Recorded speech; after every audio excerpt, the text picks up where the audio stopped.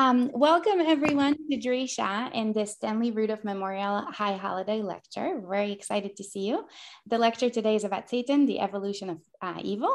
We encourage you to turn on your video if you are able, so we can feel like we are together in a traditional class. We understand if you are not able to. Also, please feel free to ask questions or comment by either writing in the chat box here on Zoom or as a comment on Facebook if you are watching us live. You can also, I believe Yael is also okay with us unmuting and asking questions during the lecture as they come up. This lecture, we look at those ways in which the concept of Satan evolved over the course of Jewish history and what those, I'll put whoever, just keep yourself on mute for now, if that's okay. What I was saying was, and what those changes can teach us about sin, culpability, and man's ultimate search for the meaning of evil. It is my pleasure to introduce Yael Leibowitz. Yael Leibowitz has her master's degree in Judaic Studies from Columbia University. Prior to moving to Israel, Yael taught Tanakh at the Upper School of Ramaz, and then went on to join the Judaic Studies faculty at Yeshiva University, Stern College for Women. She has taught continuing education courses at Drisha Institute for Jewish Education and served as resident scholar at the Jewish Center of Manhattan. She's currently teaching at Matan Women's Institute for Torah Learning and is a frequent lecturer in North America and also in the United Kingdom. And with that, I'll turn this to Yael. Thank you so much. Okay, so welcome. I'm sorry, I'm going to interrupt for a minute. Evie, I wanted to, before we started, say a few words about the fact why we've dedicated this lecture in my father's memory.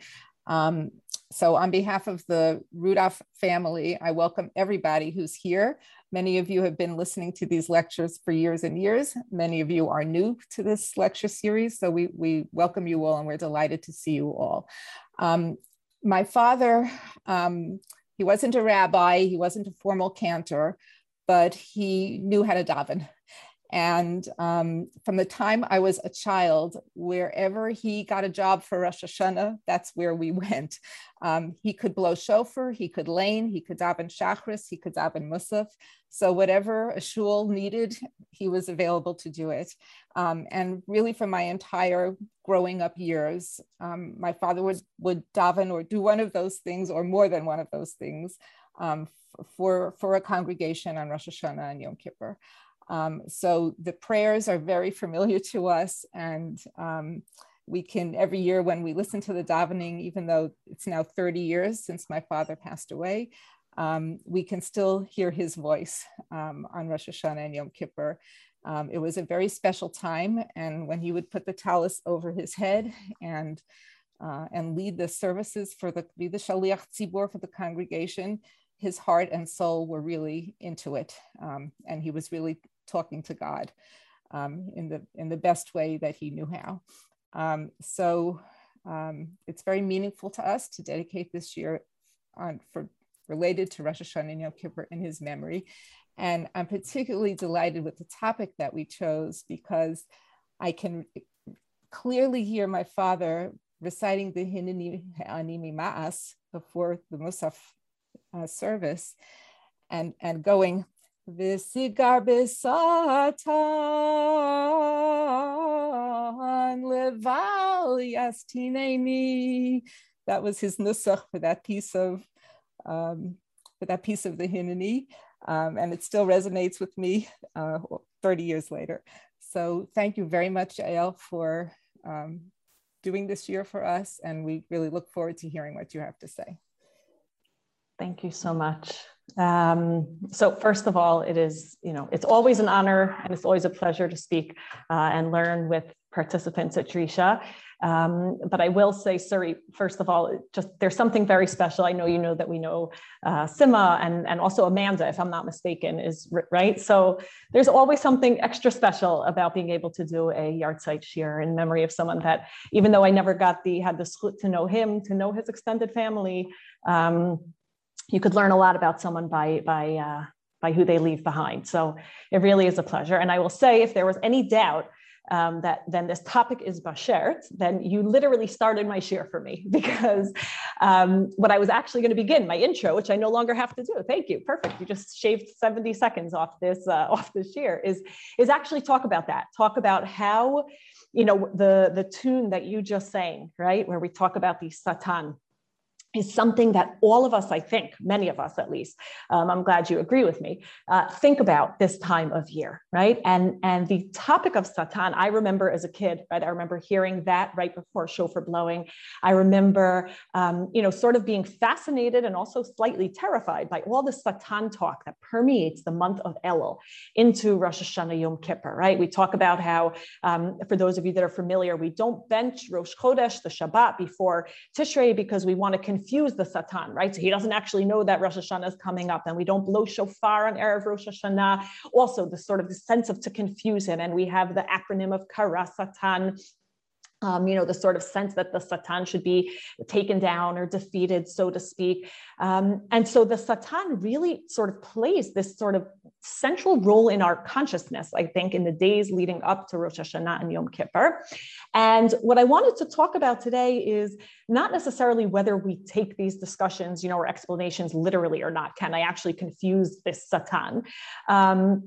But really to talk about why the Satan takes up this kind of space. And what I want to do really, what I want to look at is twofold. I want to first and foremost sort of think about how we approach this being that we call Satan. And as we're going to see over the course of today's lecture, whether we write Satan with a capital or a lowercase s is going to be really something important. That's going to be a significant difference. But how do we approach this being that our tradition seems to take as a given? But perhaps more importantly, how does this belief in prosecuting angels or even in independent evil beings play into our conceptions of sin and righteousness, right? We're so relieved that the Satan has no power on Yom Kippur. Well, what does that mean for the rest of the year, right? So all of these topics that we sort of throw around during the period of Yamim Noraim, I think, as we're going to see, really taps into a much larger discussion about how we as Jews think about evil, how we think about the evil inclination, how we think about evil forces in the world. So I want to mention a book by a man by the name of Ryan Stokes, because he's really the one, much of his research is really what got me thinking about this topic in this in this way. And I'm going to start really with a question, and you could feel free to take yourselves off mute for a second if you want. I want you to just free associate, right? Get our brains working on a Sunday afternoon. And if I say Satan, okay, so what do you think of? Scream out, you can free associate. Right? What word do you think of when I say Satan? We're playing a game of broken telephone. What comes to mind? Devil. What? Devil. Okay, devil, excellent, right? Anything else? Think of Eov. I think of Gan Eden. Amazing. Okay, we think of Eov, that's going to come up. Okay, excellent, right? So I'm going to say Eov, which we're going to get to in a couple of minutes. Lisa said temptation or Yetzer, which we're also going to get to towards the end. Anything else? Anyone thinking of Lucifer but embarrassed to say it?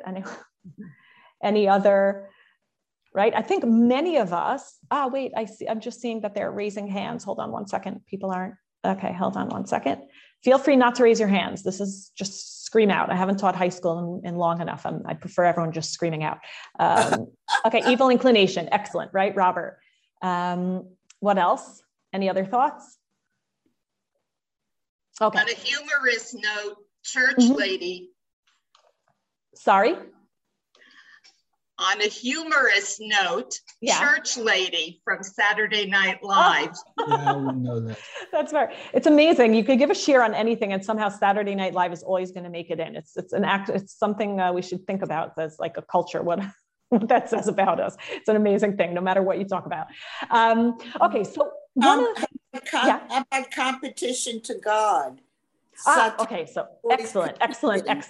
Okay, amazing. God isn't competing, but Satan is competing. Excellent. And where does that concept come from, and what does that say about monotheism? So all of these, I'm so happy everyone gave basically all the answers that we needed to sort of get the ball rolling. So what I want to really spend some time thinking about today, is how the Satan, how we understand Satan, right? Because why we think what we think is almost more important than understanding what we think. And tombs have been written, really. There's no way we're going to be able to cover the entire topic of Satan or evil. What I want to just try to do, in the next 45 minutes or so, is give a brief sketch of how the concept of Satan, and as we're going to see, as many of you really intuited, right, that the concept of demons and the Yetzer evolved in Jewish thought, and what that can tell us about our experience during this time of year. So a couple of things just by way of intro. One of the things I always remind my students to keep in mind when we're studying any topic in Jewish thought is that we're coming at that topic 4,000 years into history, right? So meaning we are coming in 4 millennia worth of evolution of Jewish thought under different realities and different empires and different parts of the globe. And so one of the things that I think is really cool to try to do is deconstruct what we see as a composite idea and try to find all the different strands or the different influences that led to that way of understanding or to what we assume when we talk about something today. Right? Now, a couple of disclaimers before we even get started.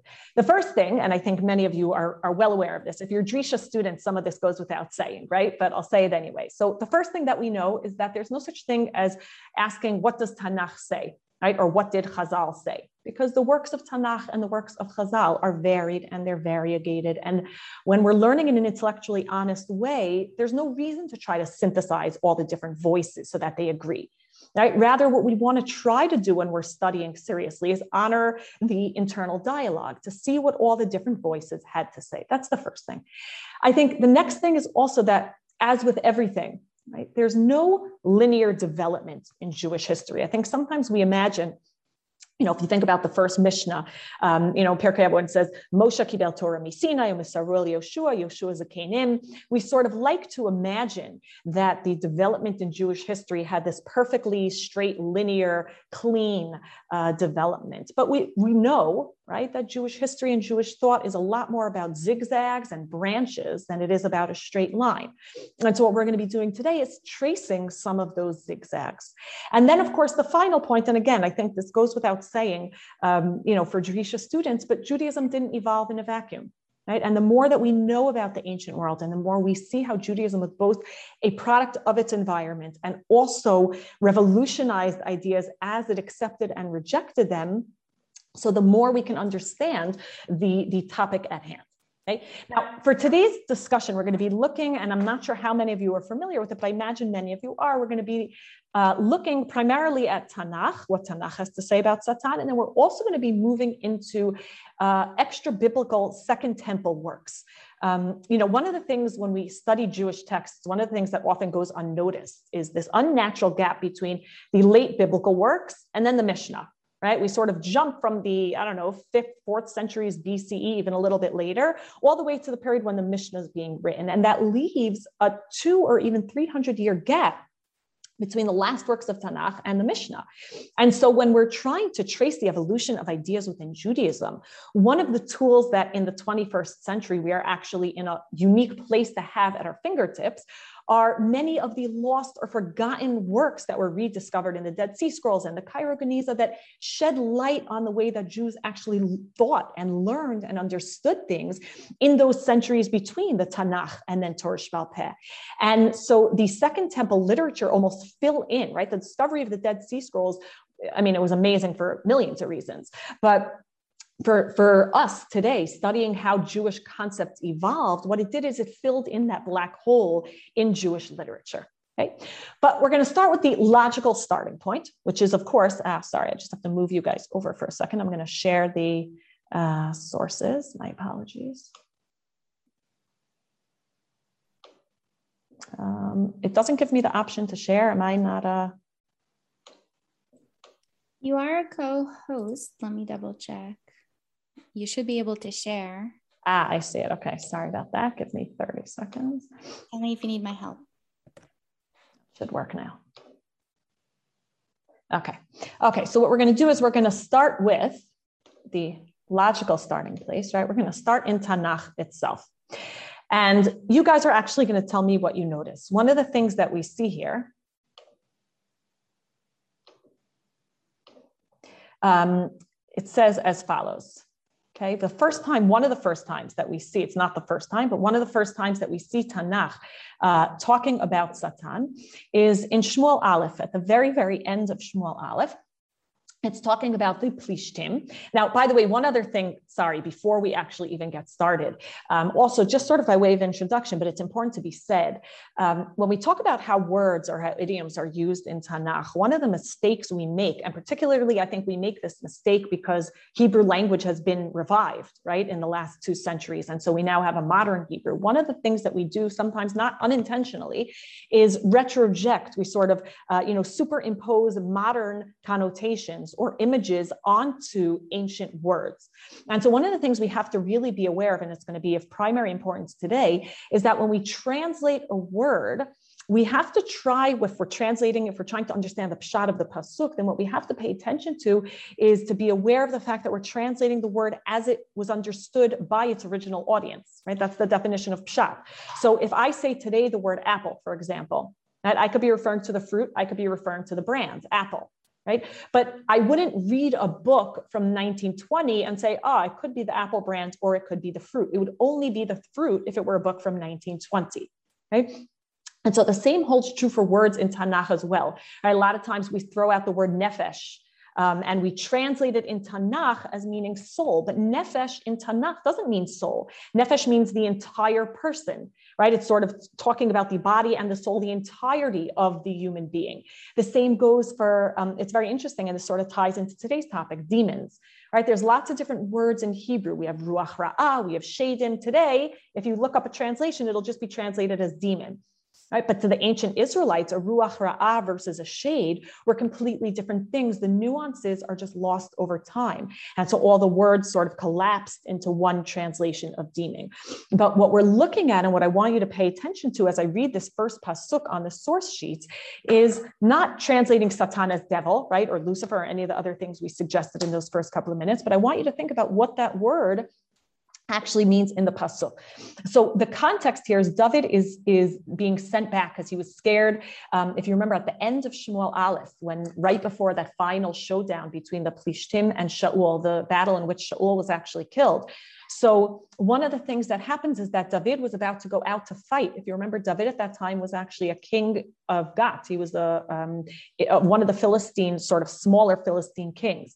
And the Philistines decided that they didn't want David going out on their behalf or leading their battalion because they questioned perhaps he'd have dual loyalties.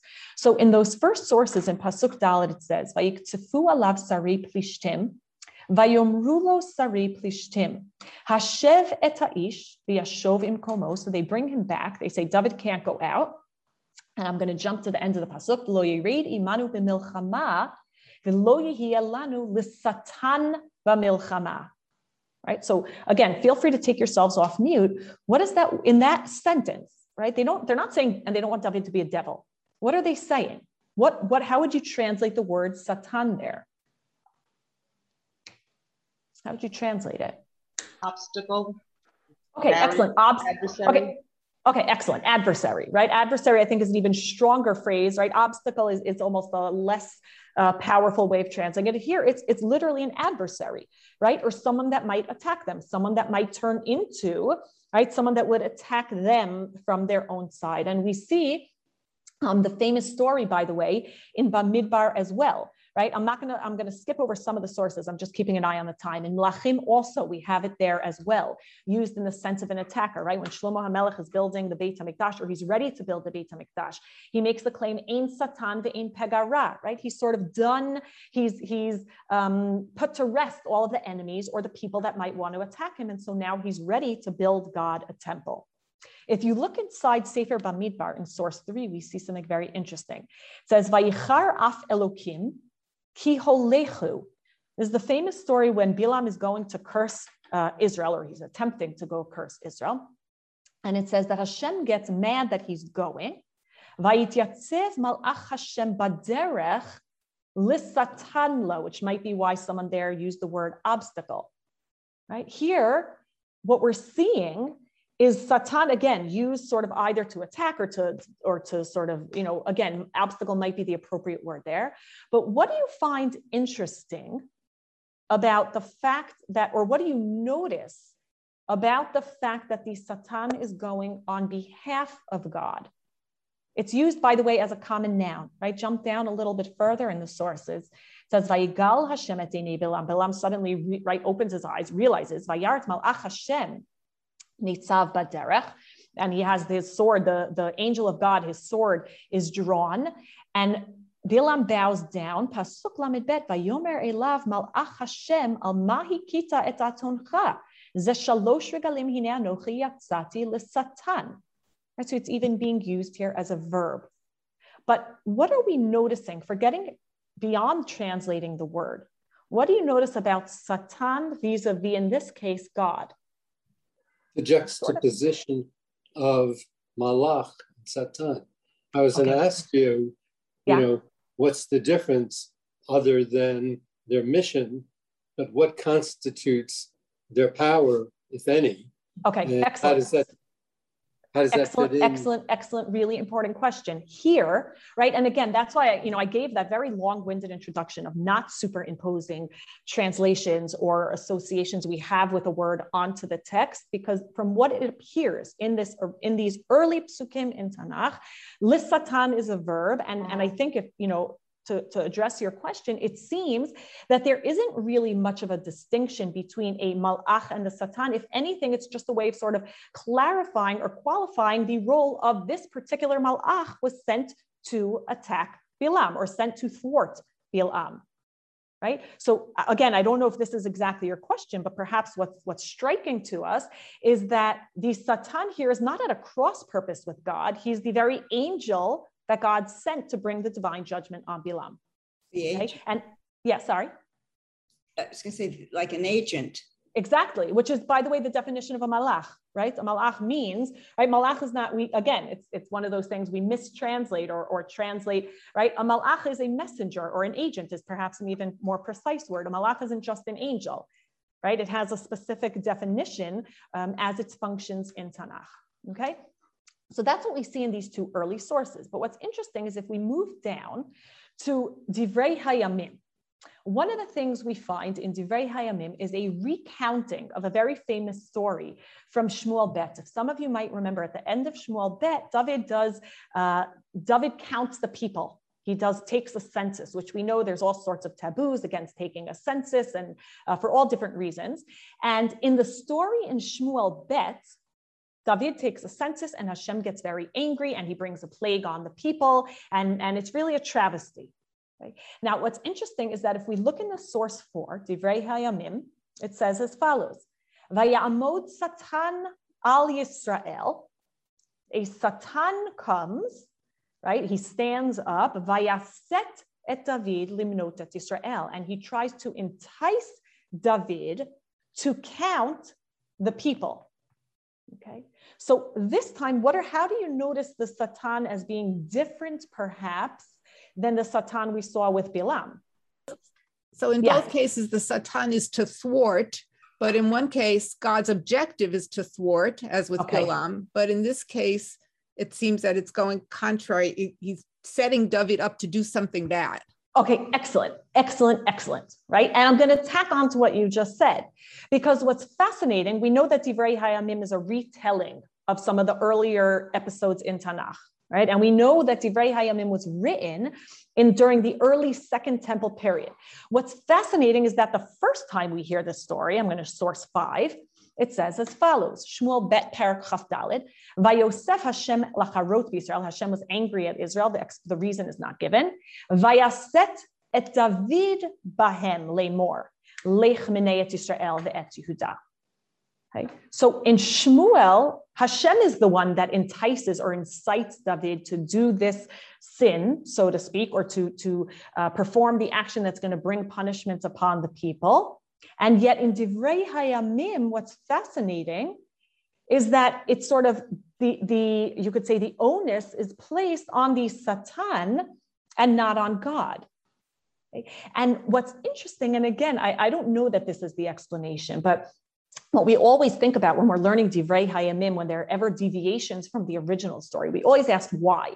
right? And one of the things that we actually do know about Second Temple literature, meaning looking at Sefer Daniel, Esther would be an exception, but looking at Sefer Daniel, looking at Haggai, looking at Zechariah, is that angels begin to take on a larger role in the Second Temple works. It's sort of part of a larger trend. In the First Temple, if you look at the works of Tanakh written in the First Temple period, so for example, look at the story again, and I'm just going to throw it out there. We don't have time to address them tonight. Reread the story where Hashem appears to Abraham. There's almost like a blurring between Hashem and the angel. 1 minute a God is speaking, 1 minute the angel is speaking. There's almost like a blurring between them. We have something very similar to theophany of Moshe by the sneh. We have a very similar episode also with Eshet Manoach, the mother of Shimshon. 1 minute it's an angel, 1 minute it's a God. It's almost as if in those episodes, there seems to be something, a malach, an agent that attracts the attention of the person, but then the conversation ensues between that person and God. And what we find in the Second Temple works more prominently, this isn't, obviously a hard and fast rule, but for a variety of reasons, we start to see angels taking on more space as almost beings on their own. And in all likelihood, again, there's probably many other explanations for this phenomenon that many scholars have noticed, but in all likelihood, the increasing transcendence of God and the waning of prophecy leads to this sense where we begin to see much more clear lines of distinction. And we oftentimes begin to see God's work being carried out by divine intermediaries rather than God, right? There are no more direct miracles, but angels can perform miracles. And what's interesting is sort of how once there are divine intermediaries so clearly distinct from God, it leads to another phase in the evolution of Jewish thought. So look at Zechariah, Parak Gimel. Okay, I'm going to read you now. Again, Zechariah is also written. Haggai, Zechariah, Malachi, they were the last of the prophets in Tanakh, and they prophesied around the years 521, 520 BCE. During the early phases of the rebuilding of the Beit HaMikdash, they were actually the ones trying to get people to build the Beit HaMikdash when there was apathy on the part of the returnees. And it says as follows in Zechariah, Vayar'eni et Yoshua HaKohen HaGadol. So this is a vision that Zechariah has. Vayar'eni et Yoshua HaKohen HaGadol omed lefnei malach Hashem. So Yoshua is standing there in front of a malach Hashem.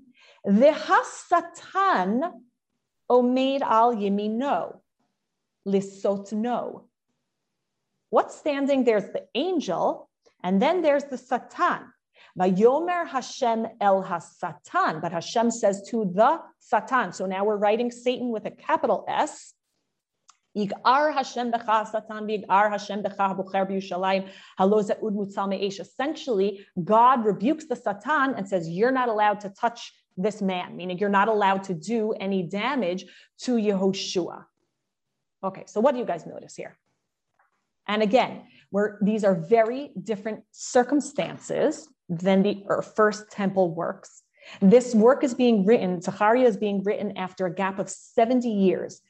Right? There's a sort of watershed moment in Jewish history, and the Jews are living under completely new political and national circumstances. So for the first time, we see the beginnings of what? What are you noticing? What are you noticing here? Just scream out, because, I can't see. Conflict between God and Satan, that they're more adversarial than Okay, agent. They're more, okay, excellent, right? They're more adversarial. Right? If you remember in Sefer Bamidbar, Satan is the angel that happened to have been sent with the purpose of killing Balaam, meaning that was, as you said perfectly, right? There was that was his job, that was his role, as opposed to Satan in Zechariah seems to be the attacker, the executioner, the Hey Hayidiyah there. His role is almost known in the divine court. Right? And if we take it a step further, right, like Lisa was saying, not only does he seem to be distinct from the other angels, but in this case, he seems to be standing in opposition to the angel. The Satan is there to kill. The angel opposes him and rebukes the Satan and pardons Yoshua Kohen Gadol, which is fascinating. I was going to say that here the Hasatan seems to be more of an independent agent, which wasn't previously. Correct. Correct, an independent being and a known being, right? He's not just sort of an anonymous, again, angelic being sent to do a specific task. He's sort of known as the Satan. That's why I said Satan with a capital S, right? Which is. But just to interject something here, Micah, but it says he's on his right hand. I mean, sounds like a very prominent place. 100%, and he's Has-Satan. Right? Meaning they are standing there almost as adversaries of equal standing is the impression it gives us, I think, right? Okay, by the way, this has nothing to do really with this shir at all, but it's just so cool so I had to just throw the picture in. One of the things that is this pasuk of keeping demons, or this pasuk is actually quoted on an incantation bowl that was found, that's now housed in the Iraq Museum in the later centuries of the Common Era, 5th, 6th, really up to the 5th, 6th centuries. They had these incantation bowls that they would bury sometimes by the entrance of houses, sometimes by cemeteries to keep the demons away. And this pasuk from Zechariah is actually written in that incantation bowl as sort of having these supernatural powers, which is really, really fascinating. Now, one of the things, by the way, in Tanakh, just sort of as a point of reference, there are other times that we have executioners mentioned in Tanakh. We know that in Shmot we have the mashchit that's sent to kill the firstborn. We know that in Yecheskel there are also superhuman executioners. There's an angel that responds to Chizkiyahu's prayers and kills the Assyrian troops. If you remember, towards the end of Melachim Bet, when the Assyrian troops are encamped around Jerusalem, and the angel there comes and kills them. But what we're noticing, and I think this is what you mentioned, Mike, and I'm not sure, is for the first time we're seeing this division of labor, right? Or competing wills. There's almost disagreement, it seems, among God's superhuman functionaries in the world, so to speak. Okay. But, and this is a very important but, what's important is that at this stage, the rebuke of Satan by the angel prevents him from executing Yoshua. So the Satan is still the employee of God. God still keeps the Satan in check. Okay? That's really critical. Now, whenever we see a shift like this, and this is what I was mentioning before, what we try to figure out is where that shift originates. And if we think about these works, if we think about Divrei Hayamim and Zechariah being produced, I think there's probably two factors that we can identify that may have played into this sort of differentiating of roles between the good angels and the bad angels, so to speak. The first one is cultural. First one is really strictly cultural in the sense that the Zoroastrian religion, which many argue was the official religion of the Achaemenid dynasty, meaning of the Persian dynasty, which was the Persians were sort of ruling over Israel when the book of Divrei Hayamim and Zechariah were being written. And that already by the time of Darius, Zoroastrian religion was the official religion of the Achaemenid dynasty, but it was also credited with the creation of the concept of dualism, whereby two divine beings, one good and one evil, are locked in eternal combat. You have Ahura Mazda and Agramanya, and there's this sense of these two sort of opposing deity type or deified type beings. And so God's opponent single divine being is Satan. Right? But then we also see, if you look, for example, in some of the later works, we start to see Satanel and Gadriel and other names. Okay, now, one of the things that we know happens is that whatever the broader culture is understanding, or the philosophy or the ideas that the broader culture in which Israel exists is producing, makes its way into Jewish thought. And what we always do is we sort of, siphon out certain ideas and weed through others, absorb some, reject others. And a lot of the concepts that begin to develop in Second Temple literature are conceived of in dualistic terms. And that's very, very much heavily influenced by the Persian. And then, of course, later it goes without saying, the Greco-Roman culture. Okay? So that's the cultural element. But I think that more than just how the worldview shaped what we believed, one of the things that I think also prompted, and this is really always what we ask, is not just what was the world believing and what about it made its way into Jewish thought, but one of the questions we want to ask, and specifically when we're learning Tanakh, is what prompted them, or what inspired the authors of these Sfarim to articulate that worldview? Right? Because ultimately, biblical narratives are the medium through which ideologies are articulated. So when we study Tanakh, ultimately the question that we want to know or what we want to understand, is what question were these authors in Tanakh trying to answer about their own experience through the media of biblical narratives?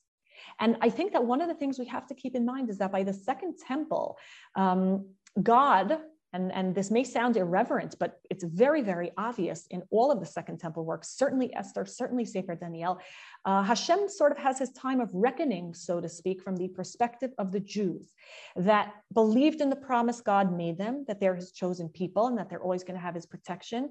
But then they saw the destruction of the first temple, and they had been under the proverbial thumb of foreign nations from that time on. And sometimes those nations were antagonistic towards the Jewish people. And so when we read between the lines of Second Temple literature, one of the things that we find are people looking for a way to deal with the age-old question of tzaddik v'ralo, right? Of theodicy. How do we simultaneously hold on to the notion of a just God in light of the existence of suffering in the world? And so by the time some of the latest works of Tanakh were being written, the challenge of theodicy was manifesting on all different levels. We have it manifesting on the national level. And so you have, for example, the Sfarim like Sefer Daniel that address it. And Sefer Daniel says, why are the Jews still suffering? Right? And it asks its question through narrative. Why are good, righteous Jews being thrown into lions' den and being thrown into fires? And Sefer Daniel, right, introduces all of these apocalyptic elements. The answer Sefer Daniel offers is, it's really bad now, but just hold out. The future is going to be that much better, right? There's going to come a time, just wait for it. There's going to come a time where everything is going to be flipped on its head, and once again the Jews are going to thrive, and the enemies will be and righteous sort of a justice, will be restored, right? If we look at some of it, what's fascinating, I'll just give you another example from outside of Tanakh where we see this question being addressed. One of the very interesting narratives that they found among the Dead Sea Scrolls is from a work called the Testament of Solomon, where it recounts a tale, and it's well known from other sources in antiquity as well, of how Shlomo HaMelech subdued the various demons and used them for the construction of his temple. And then when the temple was done, he locked them up below the temple's foundations. But when the Babylonians destroyed the temple, one of the things that happened is that they inadvertently let loose this sort of horde of wild demons who caused affliction to the humans they encountered, et cetera, et cetera. And again, without analyzing that story too much, what we see beneath that story are Jews trying to reconcile the fact that they believe in a good, just God, but the world is filled with evil. And so if they can tell a story about the demons being let loose, then it contextualizes it. It offers some form of an explanation. Okay? I think beyond, and that's on the national level, but beyond the national level, and I think everyone on this Zoom can understand this or relate to it on some level, there's also the individual suffering. And I think that there was another issue that the Satan helped people deal with that we notice actually from the quintessential book of suffering known as Iyov. Look at source 7 for a second, okay? And I'm keeping an eye on the time and we're running short. Okay, so I'm gonna move through some of these sources relatively quickly. Okay, I'll read this one quickly and then it says, I'll summarize it actually because it's getting late. Okay, so what we look at in Iyov is we see a fantastic introduction about a man who appears to be perfect, but the Satan, right, approaches God and basically challenges God. And I think many of us are familiar with this, right? He says, you think he's so good? Let me tell you something. He's good because life is perfect and he never suffered and he never had reason to question you. But just wait, throw a little suffering his way and all his righteousness will fall by the wayside. Right? And so one of the things, again, that we look at, and I saved Iyov because it's, perhaps most revolutionary if you think about it. No one knows, by the way, exactly when Iyov was written, but most assume that it was already by the Second Temple period. One of the things that's interesting is that the Satan, just like in Zechariah, is being presented as this heavenly being, and he's the executioner from among them, and he's surveying the earth. And in theory, right, he should be punishing the wicked. But what we notice is that all of a sudden, for the first time, he seems to be punished, right? He seems to be punishing the righteous. Now, what's important again in Iyov, and this is critical because Iyov is a work of Tanakh, is that the Satan needs to obtain permission from God to strike Iyov, and he's not allowed to kill him. Okay, but he does bring suffering unjustly upon the innocent.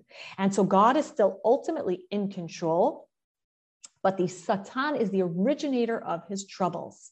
Right? And that's something really, really interesting if we think about the need for people to make sense of evil in this world and of righteous people suffering, that one of the strategies that Jewish thinkers and Jewish authors came up with is to attribute the origins of that suffering to other beings. It's not God that's causing this suffering, it's beings like the Satan.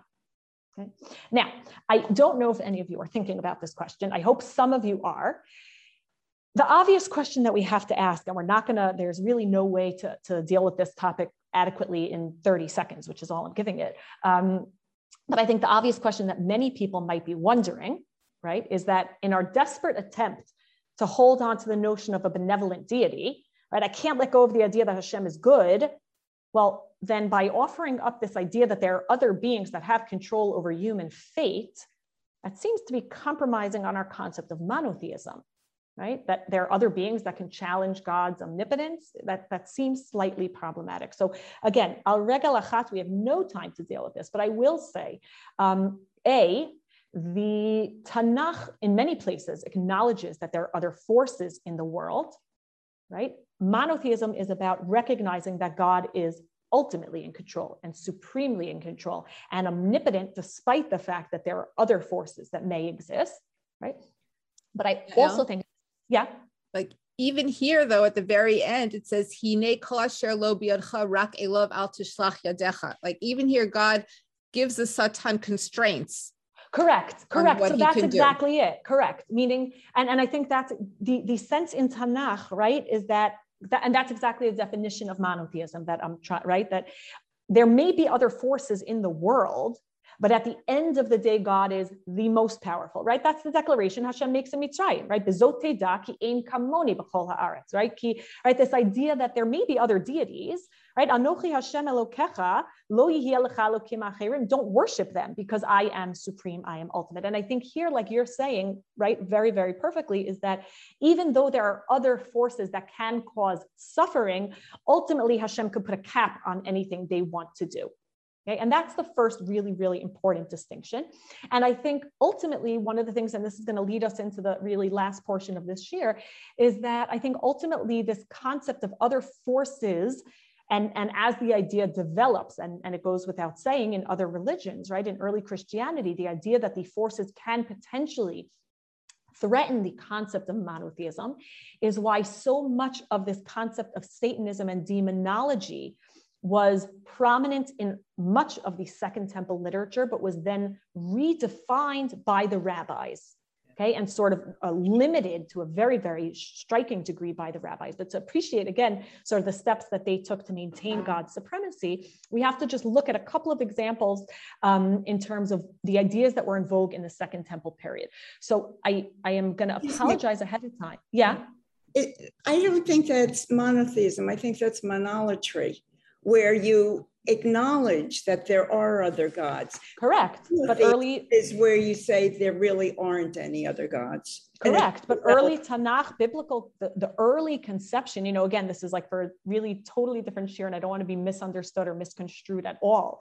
But I think that early on, Hashem, you know, the declaration Hashem makes to Israel is do not worship other deities, right? Worship me, like exactly what you're saying, monolatry. Right? God never says those other deities don't exist. He said, do not worship them.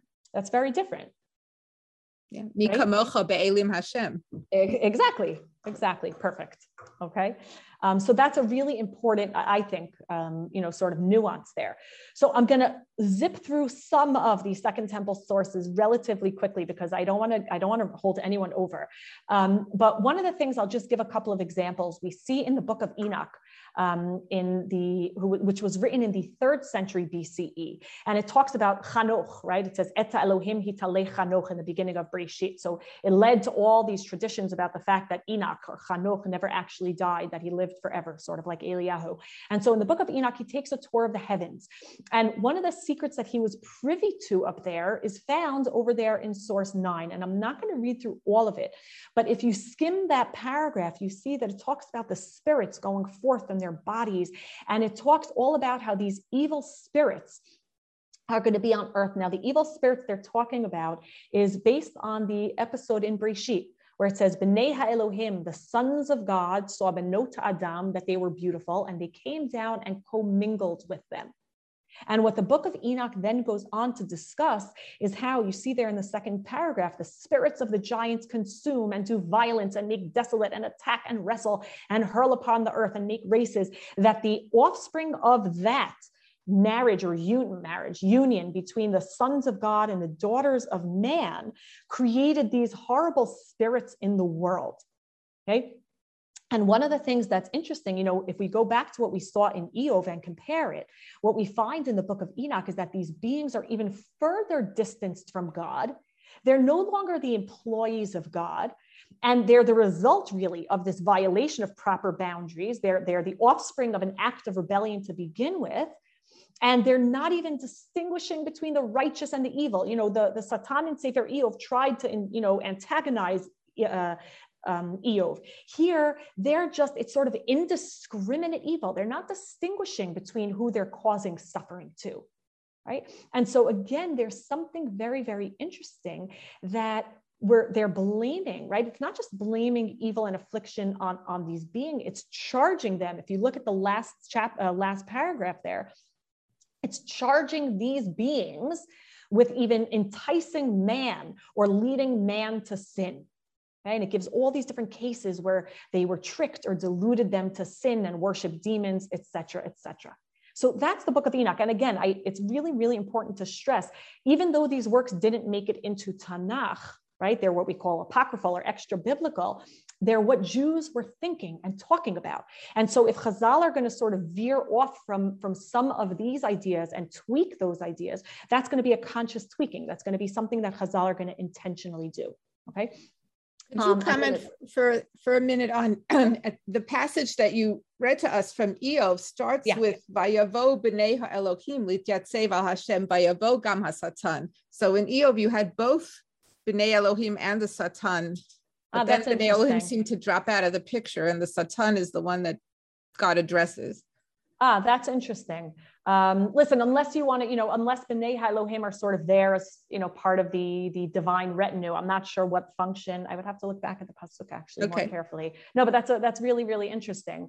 Are they there as witnesses to that sort of, it almost appears like a court case, right? They say by Yityatzvu. So yes, right, correct. It seems like the Satan is sort of are they witnesses to that court case where the Satan is sort of prosecuting Eov? That's really interesting. I have to look at that. That's interesting. I never made the connection to the B'nai Elohim there in Enoch. Okay, so one of the things that I'm going to sort of please at your leisure read through these things, but I don't want to run out of time.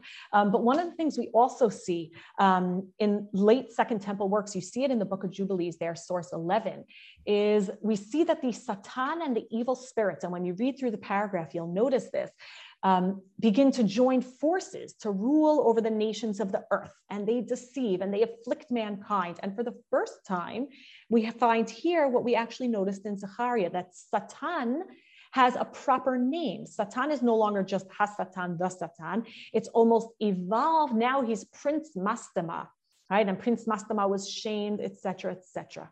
Okay. Now, again, I really apologize that I didn't look at the time earlier and I don't have time to address this. But one of the things that's fascinating is that if you look at the story here that the book of Jubilees is addressing, it's actually talking about, it's addressing the 10 tests. It's introducing the concept that's picked up later on in Midrash that Abraham had 10 nisyonot, that Abraham had 10 tests to pass. Right. So even here, whether we realize it or not, these Second Temple works that were not included into the Tanakh and were not necessarily, right, were sort of excluded by Chazal, the oral traditions made their way into some of our earliest Midrashim. Right? Now, I don't want to be lumping Tanakh and Chazal together. It goes without saying, right? And we also can't lump all of Second Temple literature together. There were lots of different sects and lots of different, ways of understanding the world and concepts and beliefs. And so there's lots of different nuances between all these different works, even that we're looking at. And so I don't want to give the misconception that they all thought one thing about the Satan. But one of the things that is important, and one of the things that I think is sort of, important to just recognize when we take all of these different different ideas together, is that the idea circulating and migrating in the Jewish communities about the different ways of conceiving superhuman beings and their roles in human affairs and their need to wrestle with the unprecedented challenge to their conceptions of God sort of led to this blossoming of different ideas regarding the origins of these evil beings and what these evil beings were capable of. And it took up so much space in Jewish thought in the Second Temple period. We see in an extreme case, we see this Qumran sect, right? The Jews that moved out into the Judean desert and had their own sect. They believed that all the Jews that were left in Jerusalem and left in the cities were evil because they had been deluded by the demons. And the Qumran community was actually waiting.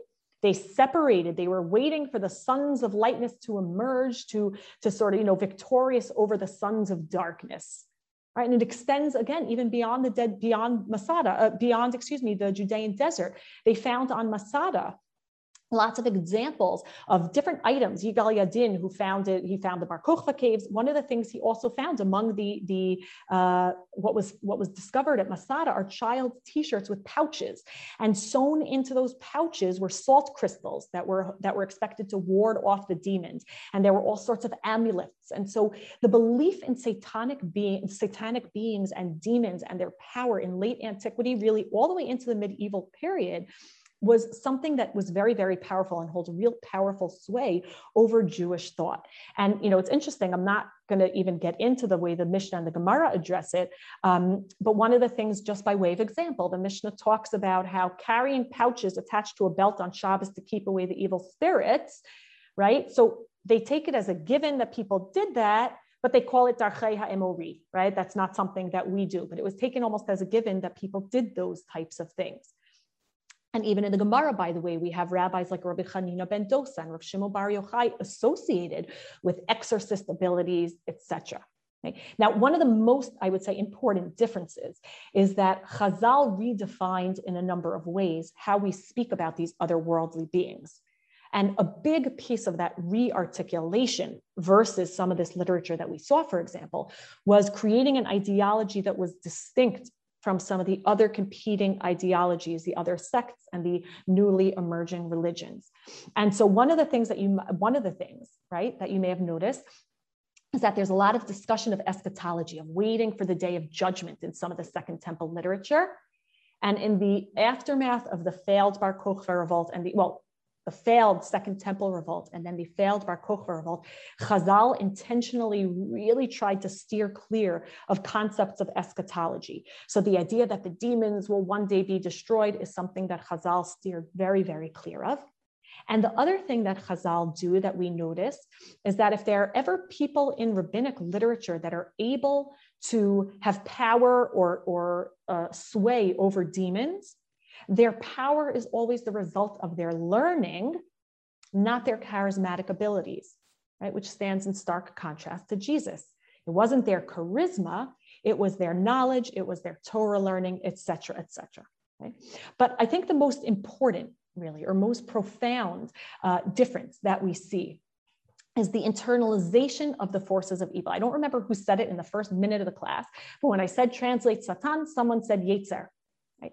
And I think that one of the most important things that we see is that the characters we became used to seeing as independent actors, right? The Satan in Zachari, or the Satan or the Mastama from Second Temple literature that threaten from the outside slowly move inward and are reimagined as Yetzers. Right? Which, if we think about it, is really part of this larger shift in general, where we have the further away man felt God to be, the more internal the forces, both good and evil, became. So you have less prophecy and more focus on the soul. And you have this really important notion of free will, not of determinism, like the Qumran community spoke of. So there's this focus on the internal Yetzer, not the external Lucifer, right? And so again, there's no one approach, but one of the things that we see with the Yetzers, and one of the things that we see in some of the rabbinic statements, right? I'll give you one just quick example, is from the, actually I will not, because I literally have 3 minutes left, but I will, if you look in the Sifri, right there in source 12, one of the things that's really interesting is it talks about how Boaz was lying there on the threshing floor. And his Yetzer Hara tries to not just convince him, not just entice him to do a sin with Ruth and say, sleep with her just because she's beautiful, right? That's not giving the Yetzer enough credit.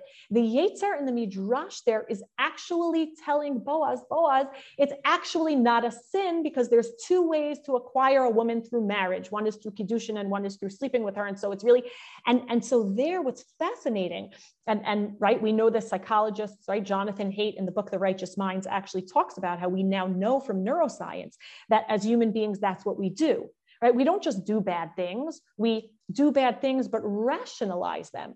So the Yetzer Hara there, for example, and in other places in rabbinic literature is described not just as a Satan that wants to wreak havoc, but something much more sophisticated, something brilliant and conniving, right? It's not unbridled passion. It's not the Christian idea of the body versus the soul, but it's this sophisticated inciter that tries to lead us astray through these pseudo-halachic arguments, which is really, really fascinating.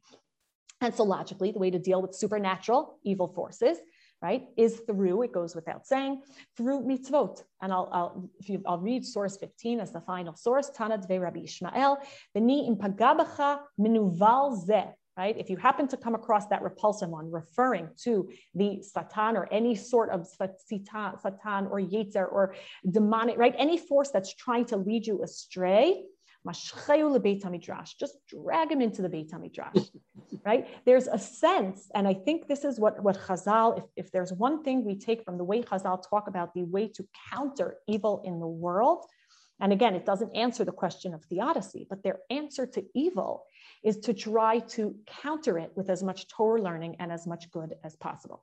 Okay, now the debates raged further into the Middle Ages with the Maimonidean revolution and Kabbalah, which we can't even address. But just to wrap up, the question is, what do we make of this? Right? Does the Satan actually exist as the ancient Jews believed? Do we imagine that there are these angelic beings walking around in our midst, sort of, working for or working against us? Or do we believe that in the end of the day, it's all human beings? I think that what becomes clear when we see a concept unfold and take on different iterations is, firstly, how deeply people have always wrestled with pain and with suffering and with trying to make sense of that suffering without losing their faith in God and in humanity. And I think that one of the things we realize the more we study Jewish history and Jewish thought is that human nature really never changes, right? It doesn't change. What changes are the terms we use. And what changes is our ability to speak of the phenomena we experience in all sorts of different ways. So today I might talk about global warming and tsunamis. And in the ancient world, they spoke about the storm gods. Right? Or in the ancient world, they spoke about Lilith attacking beds of women in labor. And today we talk about strep bacteria, right? Or in the ancient world, there were plagues, and now we call it COVID-19. But at the end of the day, right, as much as we like to believe that our terminology is so much more sophisticated, and there's no question advances in science and technology is sophistication, and humanity is meant to constantly improve and increase their knowledge and their ability to interact with the world. But I think that one of the things, if anything, the last 2 years have taught us, it's that as much as we would like to imagine we have control, we are reminded constantly of how little control we have. And so Chazal's answer really, or response, is that we have no control over our environment, right? And the realities and the historical contingencies around us are something that we have no control over. But at the end of the day, evil and suffering, the suffering that evil engenders exists. What we can control is what we do when we're confronted with it. And I think what Chazal say there, that answer, take him, just drag him into the Beit Midrash, is to engage in Jewish texts. We can't fix everything around us, but we can probe as deeply as we can into the wisdom available to humanity. We can use that knowledge to speak up and to act against evil when possible. And we can learn how to be better people through the rules and the concepts outlined in Halakha, outlined in Jewish tradition. And Chazal's answer to evil is that if we can do that, then whatever Satan is, we're going to be on the right track, at the very least, to putting up a good fight. So, I think this time of year, as I mentioned, we are all very aware of this concept of Satan, as Suri mentioned at the very, very beginning. I think we are all very aware, unfortunately, in today's day and age, of our lack of control over the physical world around us. But I think Chazal give us that perfectly inspiring answer. It doesn't mean we have control, but it means we have something to hold on to and some ways of bringing good into the world, despite the fact that sometimes it feels like things are stacked in the wrong direction. So I'm going to open up the chat again, just in case anyone has questions. And I want to wish everyone a Gmar Chatima Tova. Question from Sivan: why was the serpent crawling in God's Eden unless it was among the creatures of the garden? That's one question, if it wasn't already answered. So it's interesting. I think that's one of those places where we conflate later midrash and later images, even from medieval art, with what the pasuk says. The pasuk is not talking about a satan. The pasuk is just talking about a sneaky snake, right? And again, what that whole story and what the metaphorical significance is something. But it's important to read the pasuk and just see the pasuk talks just about the nachash. It doesn't introduce the concept of satan in Gan Eden in Bereshit itself. Later on, it's imposed onto the story, which is interesting. Okay. Another question from Shosh. Could you say more about Chazal steering clear of eschatology, post Bar Kochva? Yeah, listen, I'm certainly not at all. Tanakh is my field, certainly not a rabbinic literature. But from what I understand, I think the failed revolt, certainly the revolt in 70 CE, where the Romans destroyed the Beit HaMikdash, and then later the Bar Kochva revolt. I think one of the reactions that, from what I understand, that the way that Chazal reacted to that was to sort of temper any hopes for anything that would sort of incite rebellion, anything that would incite the sense that if we just work hard enough, we could get rid of those Romans and we could reconquer Jerusalem. And one of the things that Chazal tried to do in their outlining of halacha and addressing, the tragedies of their day is to sort of take more pragmatic approaches in the sense of sit in your Beit Midrash, learn Torah, do what you need to do. It was sort of, replacing swords with Torah learning. I think they understood that the rebellion route was not the answer, and that they had to accept the reality of exile, and rather than try to fight that reality, try to give the Jewish people tools that would be portable and that would be, could hold them through the future, which I don't even know they realized how long it was going to be. Lisa, do you have a question? I was just thinking that some of these concepts in terms of the enticing and things like that are actually the themes throughout Mishlei, which is an earlier work. The woman enticing you, knowledge will do this. Right, but that's interesting. But there, it's never a demonic being. There, it's always right. It's the beautiful woman or the folly. There, I think it's a much more looking at the universe and all the tangible things in our universe, the people, the factors. That's very different than having the supernatural, powerful being coming and enticing humanity to do evil or to worship. I think there's a difference there. Mm-hmm. I think. I could be wrong. I should go back and look at Mishlei again. And I think another question from Jennifer, when in antiquity on a timeline did the idea of one God and no other God take place? Oh boy, that's an excellent question. I don't hold me to anything. I think already by the time of Yeshayahu, I think by the time we begin to have empires towards the end of Bayit Rishon, and the concept of local gods starts to fall by the wayside. And once Israel goes out into Galut, so it can't be the local God concept anymore of there has to be this sort of concept of a universal God, of Hashem controlling Babylon and sending them to destroy us. And, Hashem also being the one to defeat the empires and bring us back. Again, I don't know tangibly, it's more of a conceptual difference than anything else, because practically, regardless of what you call it, monolatry or monotheism, you can't worship other gods, right? So I think it was more a conceptual difference. It was sort of a nuance in theology that I think begins to evolve as much, as far as I understand it, towards the late first temple period. And then, it gets, of course, fine-tuned beyond that. Yeah, Elle? Yes. going back to kind of tying in what my sister said in the beginning to your suggestion and your recommendation at the end that that our response and what we do is the reaction, is the power that we have.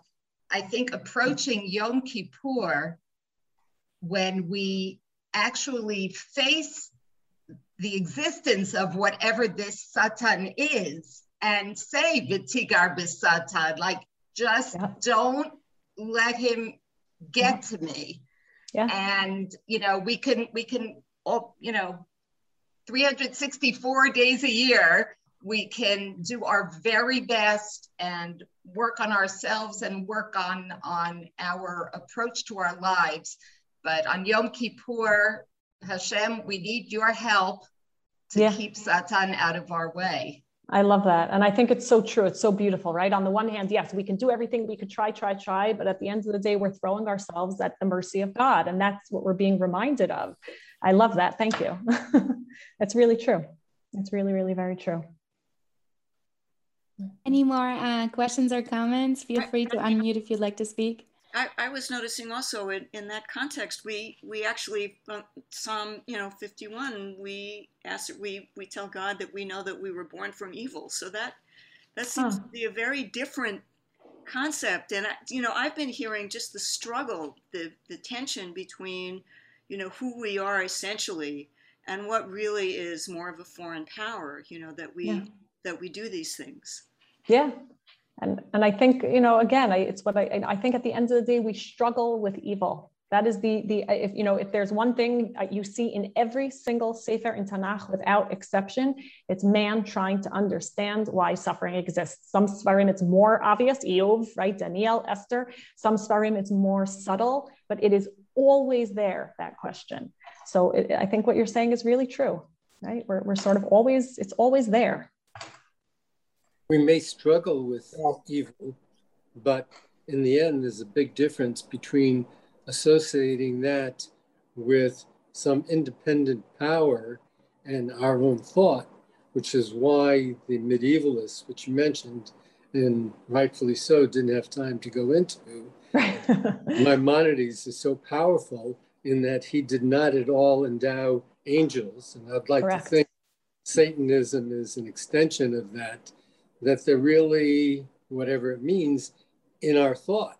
And from that vantage point, we cope with evil in our own thought. We cope with goodness, but no way it would be an independent power. That would be something that would be a total apostasy to the very nature of monotheism, which is why I think Maimonides, when he wrote so strongly about his concept and construct, going back to Abraham greeting the angels. 100%. 100%.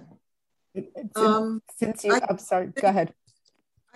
I keep thinking, Judy Bardak, I keep thinking about Freud.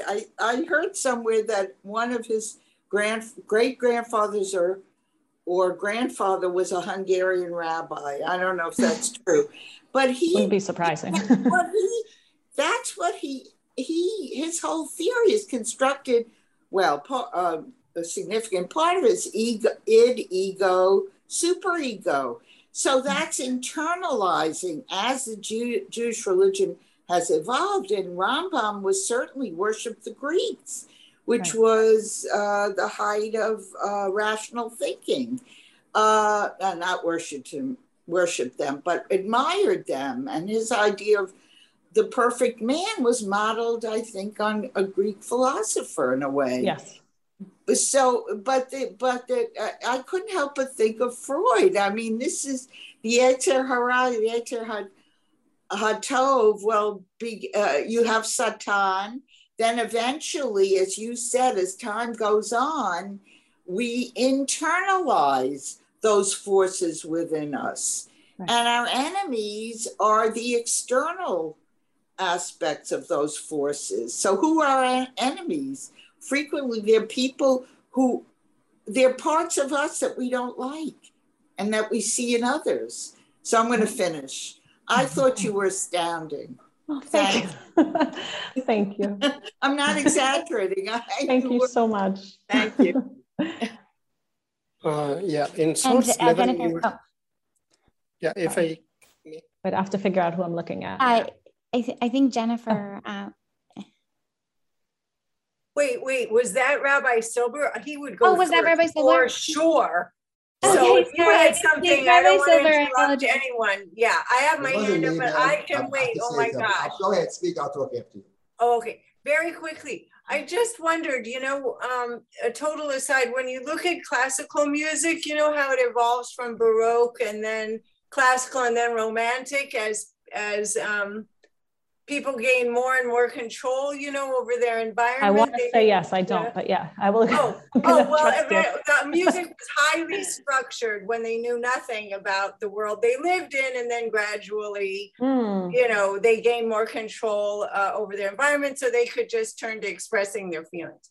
So I didn't know in the having more than one God, with that, and then as Israelites evolved and learned more, did that influence at all their conception of one God? This is on a totally non-spiritual, non-Torah level. Right. So the only reason I don't want to answer that question, no, is just because it is such a thorny topic, and anything I say in 7 seconds will sort of, I think, unfairly leave you with more questions than answers. And I don't want anyone to misunderstand what I'm saying. It's such a critical topic. By all means, I'm sure Drisha has my email. So email me and I'm happy to respond on email. I just, it would be so unfair to do it in, No, don't worry. And I also want to thank you. It was fabulous. My pleasure. Thank you. Rabbi Silber, I apologize. Go ahead. Okay. Rabbi Silber. Okay, just a couple of thoughts. Thank you very much. First of all, I would, in terms of the later works, whether it's later biblical works or post-biblical works, seeing Satan as some kind of being or a separate being, not just someone there to, not an internal state, and not just another angel, but someone who has some kind of semi-autonomous or autonomous power. In the verses of Zechariah and Eov and all that, I just would say that in terms of Divrei Hayamim, which essentially is a reworking of the stories of David and Shlomo, I think we should also look at the context of the book. I mean, the fact of the matter is that the verse in the last chapter of Shmuel, which talks about God was continued to be angry, Vayosef Hashem lacharot vayosef et David. So God incites David, and vayosef maybe even a play on the word Satan. But the book of Divrei Hayamim, which is a later book, says Vayamod Satan, and I don't think that can be. I don't think it's unrelated to the fact that in the book of Shmuel, the character of David is portrayed as certainly a flawed, if not deeply flawed person. God's anger is vented against David more than one time. You have the David Bathsheba story. All that is missing in Divrei Hayamim. So in Divrei Hayamim, to say that the Satan is inciting David is not the same as saying that God did it. In fact, that's in important. Shmuel, the last verse of the previous chapter mentions David's Giborim. The last one is Uriah Achiti. And that's not true in Divrei Hayamim. They have different order. So that's I think we shouldn't lose sight of the fact that a book has its own particular set of agendas, and that Divrei Hayamim essentially cleans David up completely. Yeah. So it would be inappropriate for that book to say God is angry with David. So therefore, since Satan is current at the time as an autonomous being, they have chosen, even though they often just quote from Samuel, they chose to say Satan as opposed to God, but they have their own internal workings. And I think we always have to pay attention to the book. Yes, thank you. That's really, one really important. And just the second one, I mean, as you say, it's a vast topic. And I would just, in terms of what Nachum had said, just to point out that I think Maimonides notwithstanding, I would say the Jewish people have essentially left Maimonides thinking a long time ago. And basically, we have joined the Kabbalists. As Gershom Scholem says, evil is a reality. And yes, it's very important, say Amalek, for example, which is a perfect example. Amalek can be internalized, maybe should be internalized, and I've argued that myself, and the Hasidic masters say it. but I don't think that's to the exclusion of evil is real. And I think it's very important to not lose sight of that fact, that there is evil. It's a reality. It's not just inside myself or the worst parts of me. It may also be that. But I would say the Jewish people have essentially sided with the Kabbalists in this respect, in terms of seeing the world. We don't see that all the problems in the world is coming from our failings. We see them as coming from other places as well. No, 100%. I hope I didn't miss. No, you didn't. You didn't. Not at all. I'm saying for evil, there is no question that evil is that. Yeah, that's very, very, yes. There's no question. Thank you again. Evil. Oh, my pleasure. Thank you so much. Rabbi Silber. Yeah, it was wonderful. Thank you. Thank you. Oh, hi, Simone. You weren't on my screen before. Sorry, was there one more question or no? No, Rabbi Silber? Yes.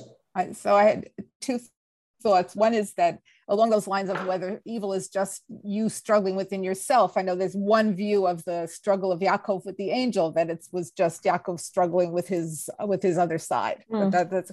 But when Nachum mentioned Maimonides, so I'm thinking Nachmanides is the one who says, I believe that the Sa'ir Lazazel is a Shochad LaSamael. Yes, he does say that. Right. So he was, they were somewhat contemporaries, and yet he is still interpreting the need to pacify the evil forces, the external evil forces. He's not, I wouldn't say he's not a radical Kabbalist in the sense that he does believe that God ultimately controls it. Some others would argue that kind of duality, but for sure, evil exists. It has to be bribed or whatever, or at least acknowledged. I think that's for sure. Sure. And I think, I'm just saying, I think the Jewish people in general have sided with the thinking of Nachmanides. We don't explain the Holocaust, we say, well, it's because of our sins necessarily. I think most people would say is evil, as the Yesh Kodesh said. So God's fighting Amalek and we're caught in the middle. So I think that's more or less the thinking of many, many people. Not that there's one uniform theology, but there's a lot of people would say that, as opposed to saying human mistake, our sins, nechatayinu. I think for the most part, many Jews don't actually believe that. Thank you, Yael, and thank you, Drisha, once again for allowing us to honor my father's memory in this way. Thank you. Thank you. Thank you. Mar Chatzima Tova to everyone. Thank you so much for this interesting class, Yael. And I want to extend again many, many, many thanks to the Rudoff family for this Stanley Rudoff Memorial High Holiday Lecture. We're very, very grateful. We will go live again tomorrow at 8 p.m. Eastern with the third and last class on forgiveness in Judaism and philosophy with Rabbanit Sarna and Professor White.